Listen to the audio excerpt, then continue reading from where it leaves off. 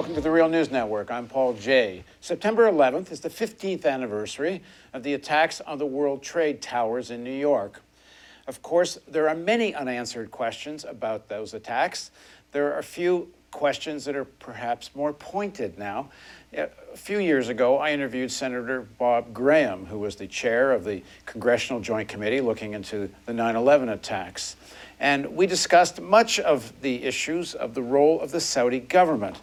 At the time, I asked him, if the Saudi government is involved, wouldn't that mean that Prince Bandar, the Saudi ambassador to the United States, would have to have been involved? At the time, Senator Graham said that he was not allowed to speak about that because the 28 pages, he didn't say all of this, but we knew this was the case, that Bandar was mentioned in those 28 pages. And if he were to talk about Bandar's role, he'd be revealing what was in the 28 pages, and they had been kept secret. Well, now the 28 pages have been released.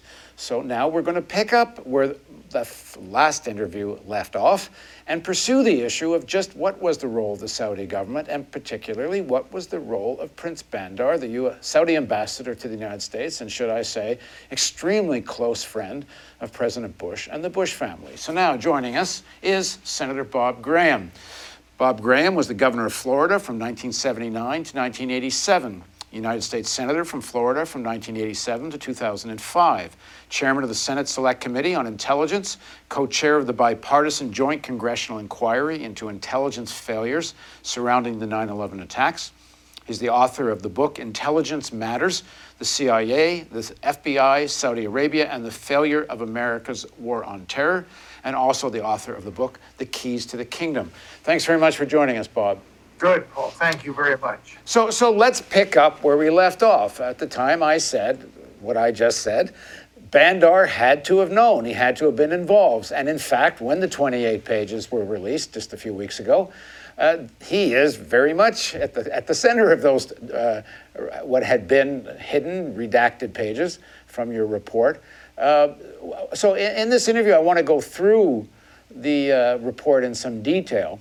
But just first of all, overall, what do you come away with as the role of Bandar in either financing or facilitating the 9/11 attacks? Paul, let me first say thank you for this opportunity to continue our previous conversation.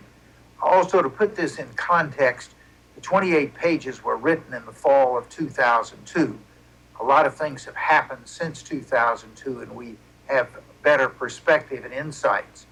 The second is that the 28 pages were largely written based on information gathered about 3 of the hijackers who lived in Los Angeles and San Diego.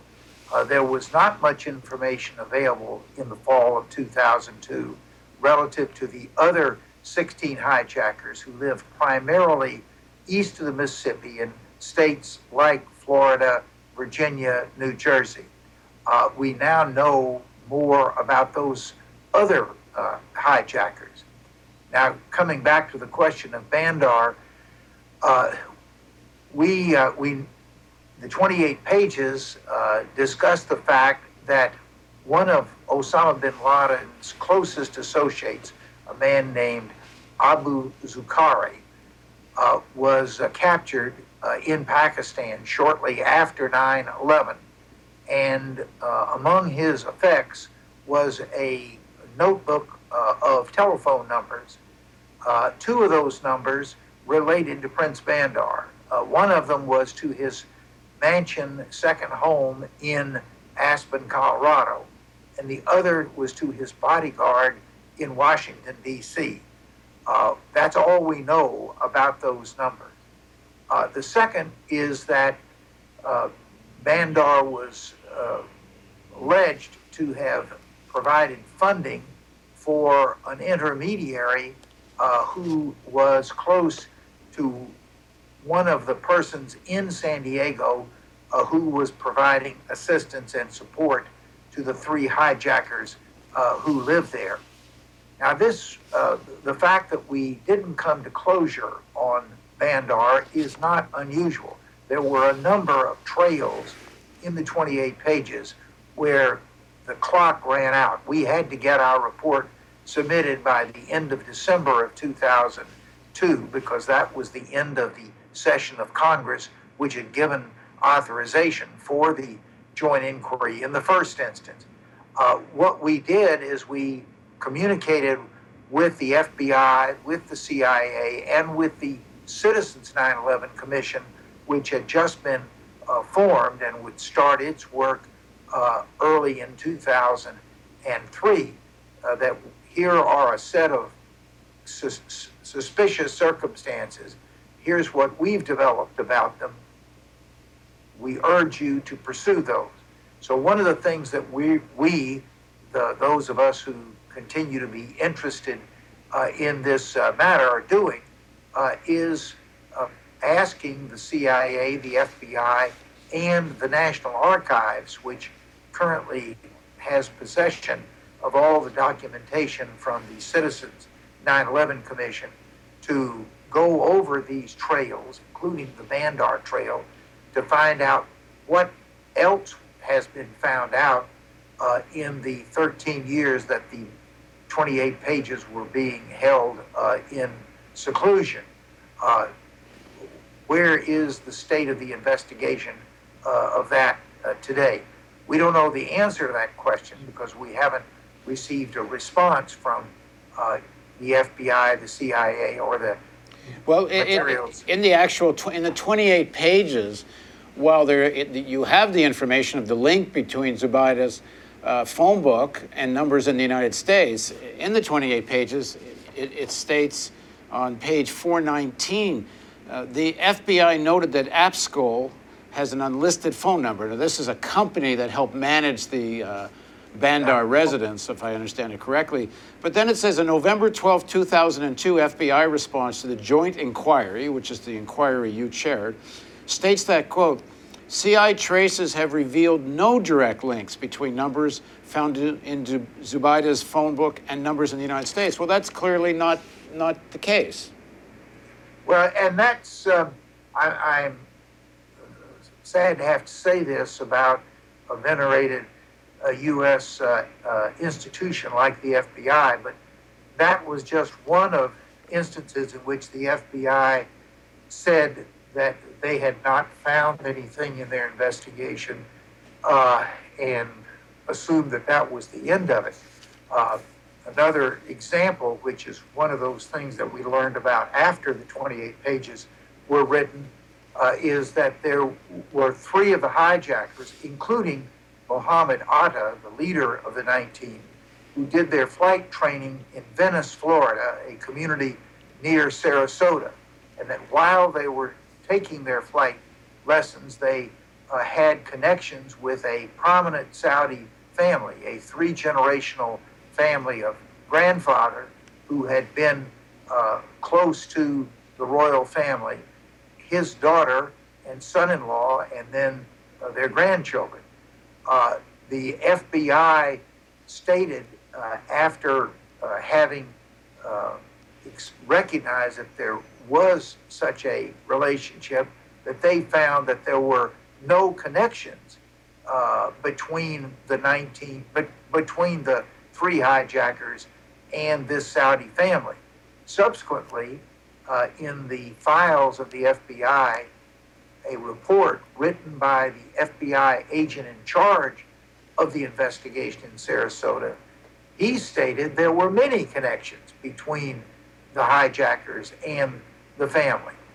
Again, we're now, through a Freedom of Information Act request, attempting to find out what were those many connections and how far did the FBI investigation go in trying to establish what the significance of those connections were. Right.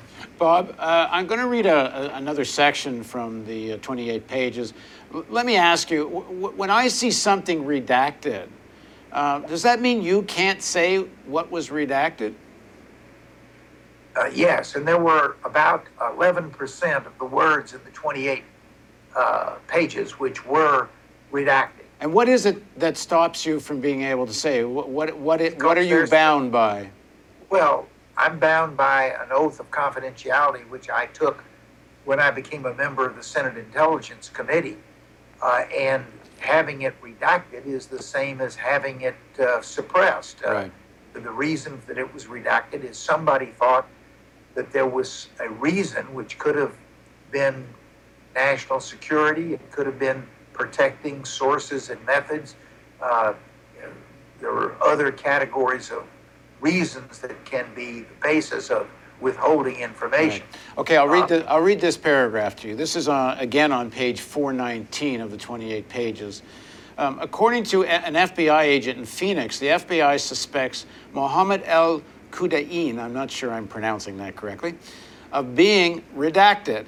I don't know, does that mean a Saudi intelligence officer? Does it mean something else?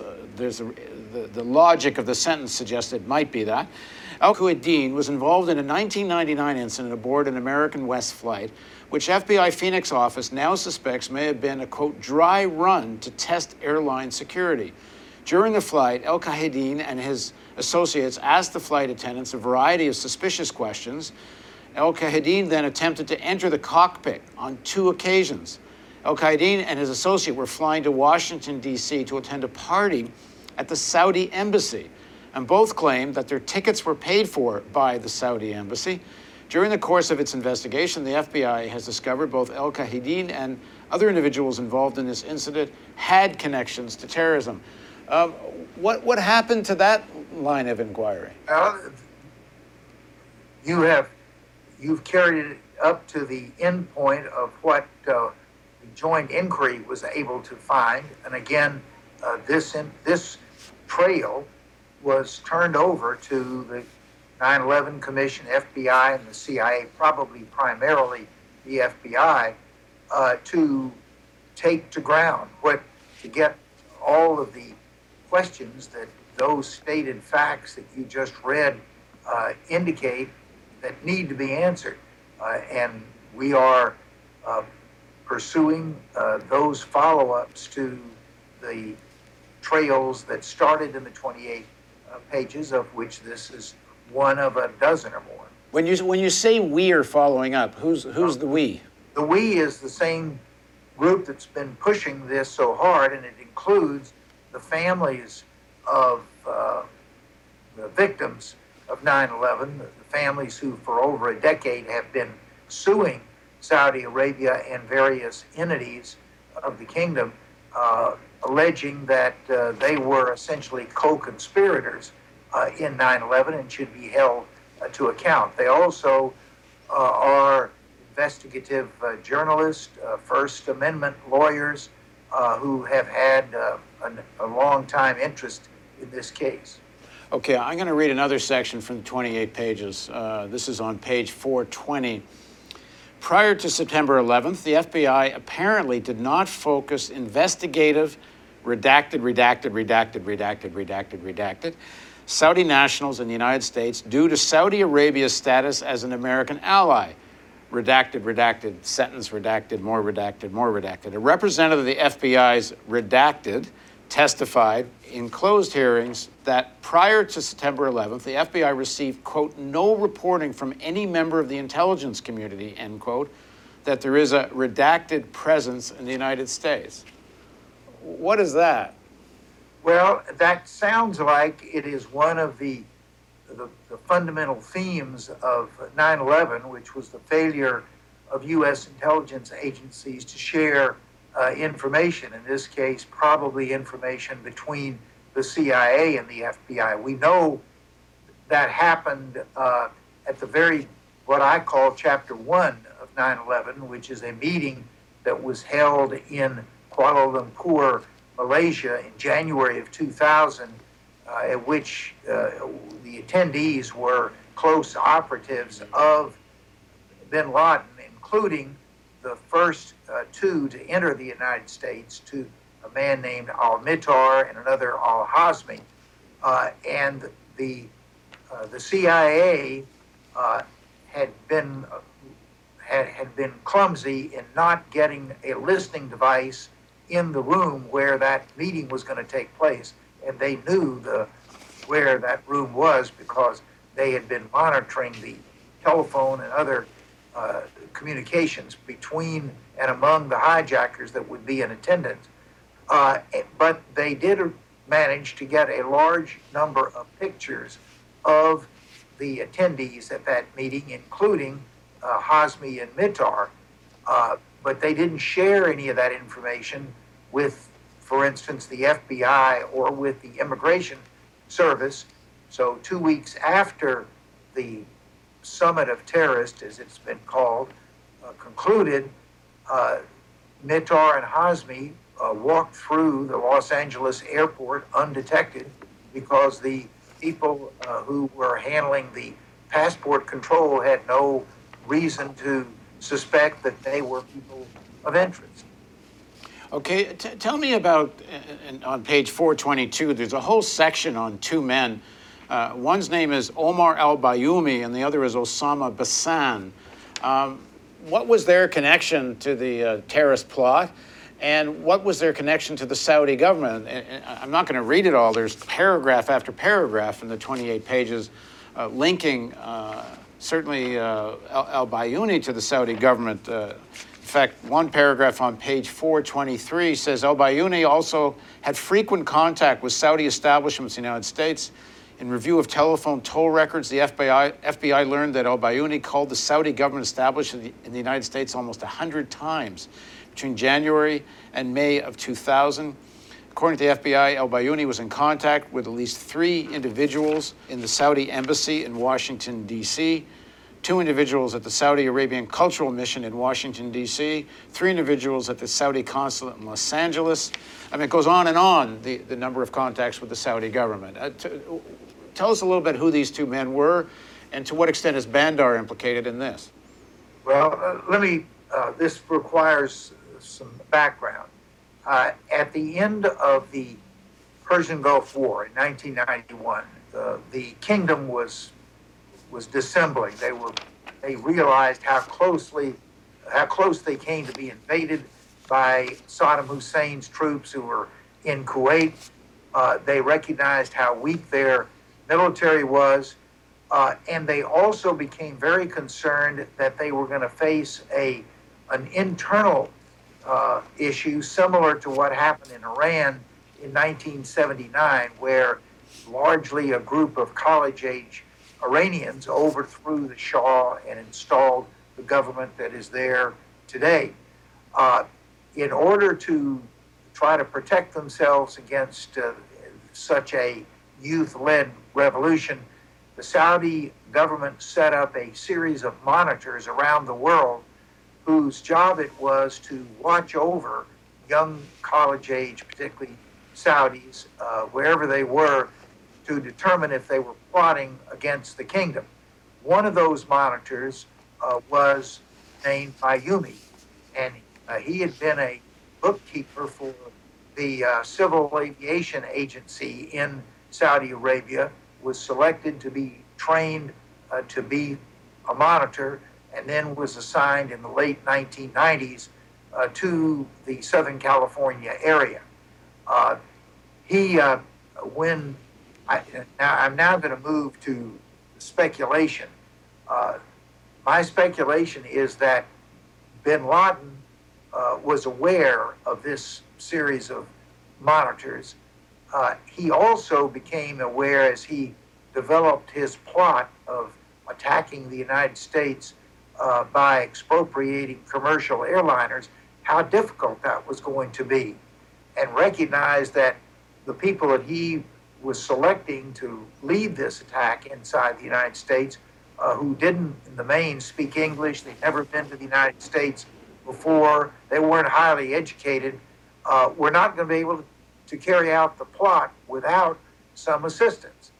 And so he put the two together and said, I am going to create a situation where the Saudi kingdom will make this system of monitors that they have available to me, so that wherever the hijackers end up being placed in the United States, they will have someone who can be their overseer while they're there.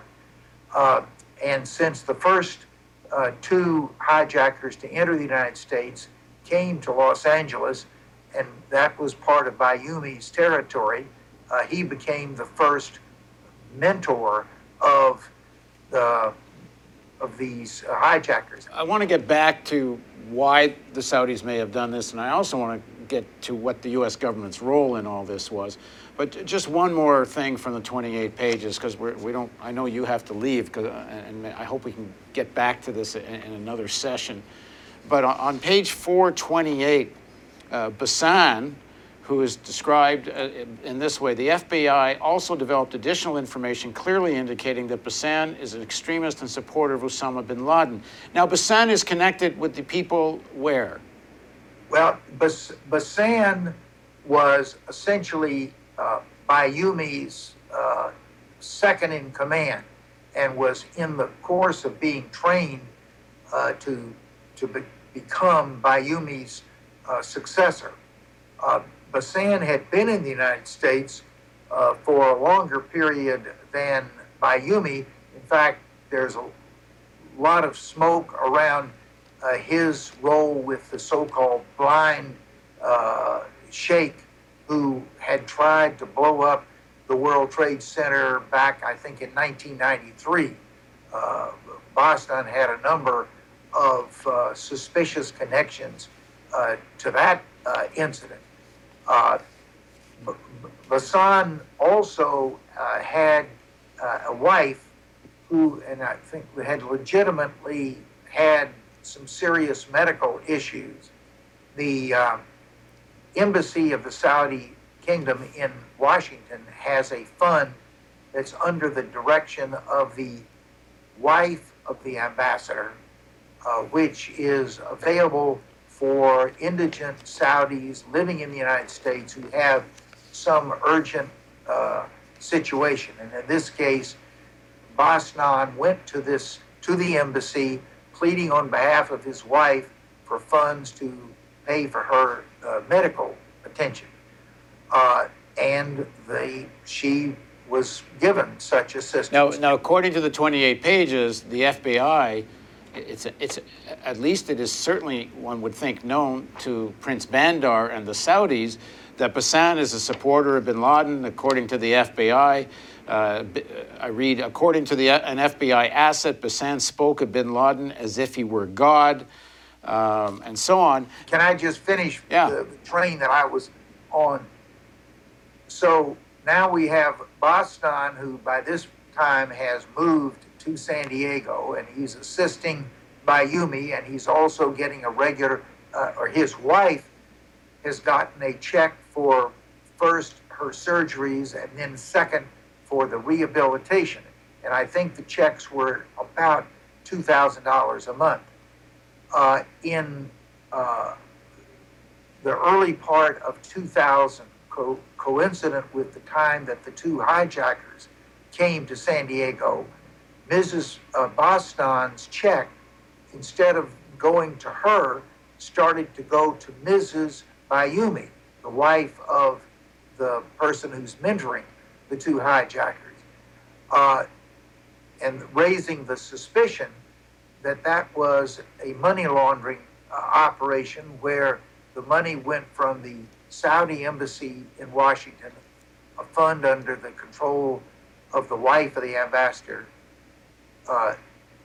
to Bayoumi's wife, bypassing Bassan's wife, and then from Bayoumi's wife to the hijackers to be part of the flow of money that was supporting them, including their flight lessons while they were. And on page 427, it says, on at least one occasion, Bassan received a check directly from Prince Bandar's account. Yes. So a direct connection between Bandar and Bassan. Yeah.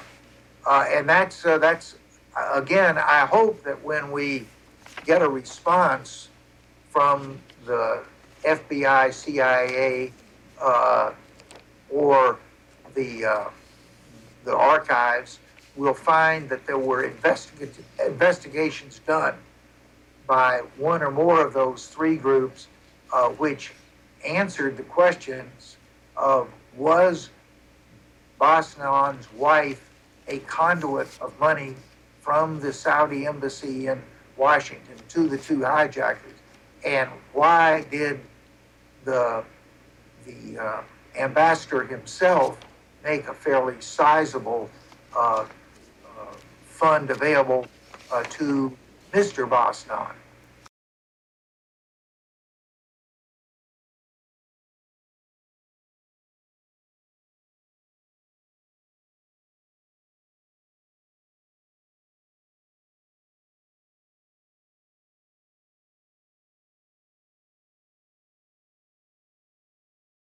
I want to jump to something else, which we discussed in the previous interview, and that has to do with the role of the American government in this, particularly the Bush-Cheney administration. I'm going to play for you a little exchange we had in the previous interview. If you are right that Bandar knew this was going on, then he's sitting meeting with his friend, President Bush, regularly in the days leading up to 9/11, and either not saying anything or somehow does. I mean, I know there's a lot of theory and I think a lot of evidence that it would at least require an inquiry, that there's a deliberate intent not to know. It's not just it's not just incompetency. And I mean, to believe that it's just incompetency, then you have to think it's like the Keystone Cops of intelligence agencies. They're just tripping all over each other. Yeah, but that seems hard to believe. Well, and also the fact that it was so pervasive that virtually all of the agencies of the federal government were moving in the same direction, from a customs agent at an airport in Orlando who was chastised when he denied entry in the United States to a Saudi, to the President of the United States authorizing large numbers of Saudis to leave the country, possibly denying us forever important insights and information on what happened. You don't have everybody moving in the same direction without there being a head coach somewhere who is giving them instructions as to where he wants them to move. So that includes before and after the events? Primarily before the event. After the event, it shifts from being an action that supports the activities of the Saudis to actions that cover up the results of that permission given to the Saudis to act. So could you explain particularly this last couple of sentences? Primarily before the event, after the event, it shifts from being an action that supports the activities to the Saudis to actions that cover up the results of that permission given to the Saudis to act. So can you elaborate on that? Well, and I'll get to the why question. Why would the U.S. government have done this? And let me say, I no longer use the words cover up to describe what's going on. I find more accurately the words aggressive deception. The federal government has attempted to rewrite the narrative of 9/11 in order to exclude the role of the Saudis from that horrific story. Why did they do it? I think there are a number of reasons. Some of them relate to the long-time special personal relationship between the Bush family and the Saudi kingdom. It goes back 3 generations to Herbert Walker Bush's father, Prescott Bush, from a senator from Connecticut. I think it also involves the long relationship that started in World War II, when the United States essentially committed to provide security to the Saudis committed to provide a reliable source of petroleum to the United States and its allies.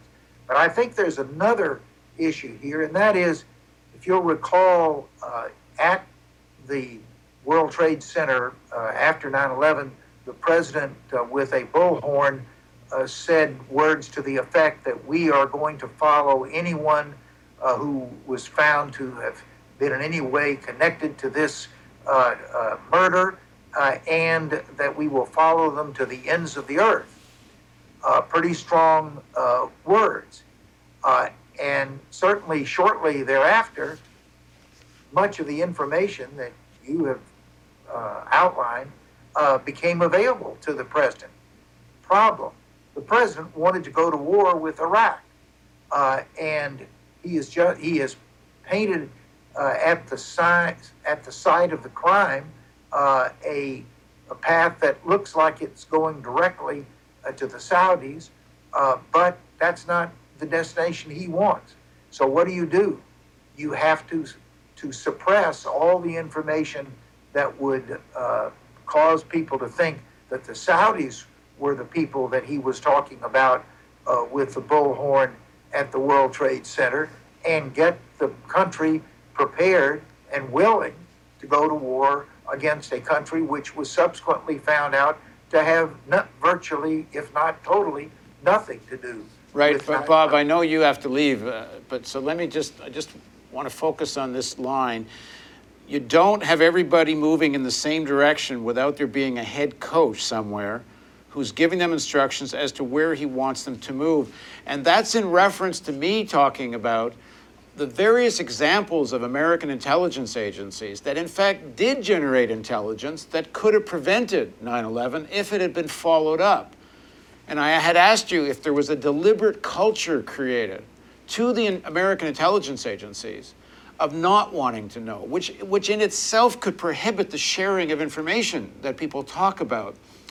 You mentioned to me in this interview that in the famous memo, bin Laden plans to attack the United States, that in the subsequent memo that usually goes out to heads of agencies, that was omitted, which one would think would have gone to head of agencies in order to take precautions. You mentioned the immigration, the border official who's chastised. This was because there'd been a guideline handed down from the White House, if I understand it correctly, not to stop Saudis from coming into the country, even if under normal protocol you would have stopped them. So who's the coach? Well, I think the coach is the President of the United States. He's the only one who could have commanded agencies from the Department of State to the Treasury Department to the intelligence community to the FBI and other law enforcement agencies to all act in the same manner, because they are all ultimately responsible to the president. So, I mean, that does suggest that given the president's relationship with Bandar and lots of evidence that Bandar is in the thick of the 9/11 conspiracy, that it's very likely that I don't know how else to say this, the President Bush, and I assume Dick Cheney, who was up to his eyeballs in this as well, create a culture of not wanting to know amongst the intelligence agencies. And it starts with the demotion of Richard Clarke, who was the anti-terrorism czar. And apparently, even after George Tenet briefs President Bush, in his first briefing, according to Tenet, he tells Bush the number one national security threat to the United States is al-Qaeda and bin Laden. And then he demotes the guy who's supposed to be in charge of the fight against al-Qaeda and bin Laden, Richard Clarke. And is there not, at the very least, a very strong suggestion that the back door was open for this type of attack? I don't know if there's any evidence the White House knew what was coming, but Bandar certainly had a pretty good idea what was coming. Again, these are exactly the questions to which I hope that the information that was gathered subsequent to the writing of the 28 pages, in response in many cases to the trails that were first outlined. Of course, we've lost 13 years. We should have been doing this not in 2016, but in 2002, 3, 4, 5, 6, etc. But we are where we are. So, and many people are asking, does it make any difference now? 15 years later, why don't we move on? A prominent official in the FBI told me in 2011 to get a life, to stop pestering them about this. I think it makes a lot of difference. Justice to the families that have suffered so grievously, our national security. The Saudis, thinking that they have a status of immunity from the United States, have continued to fund terrorist organizations and continued to train the next generation of terrorists in Wahhabist mosques and schools, feeling that there's going to be no negative reaction from the United States. I think this has had an enormously detrimental impact on the American people. The presidential election is now well underway, and we're every day seeing the depth of public cynicism and a sense of disconnection between the government and the people. And I believe that acts of secrecy, such as we've been talking about, are a significant part of that public attitude. Can I suggest an alternative theory, if all this is true, what might have motivated it, is that a real convergence of interest between the Saudi regime and the President Bush and Dick Cheney and the neocons around them. We know there's a document that comes out called Project for a New American Century, which essentially calls for regime change, first of all in Iraq, then in Syria, and the ultimate prize being Iran. And we know the Saudis are extremely motivated to try to overthrow the regime in Iran. They hate the Iranians, and it frames itself as hating Shia. And it's certainly a convergence of interest between the Saudi government and al-Qaeda that hate Shia probably more than they hate America. And of course, Bush-Cheney's stated objective was regime change in Iran. They wanted, in fact, there was a time where they hoped to go to war with Iran, and perhaps only generals from the Pentagon stopped it from happening. That there was a real convergence of interest to create the conditions of what was called in that Project for a New American Century, the need for a new Pearl Harbor, that they're conniving in this. There's no other way to say it. A lot of intriguing questions. I hope that we will have some answers.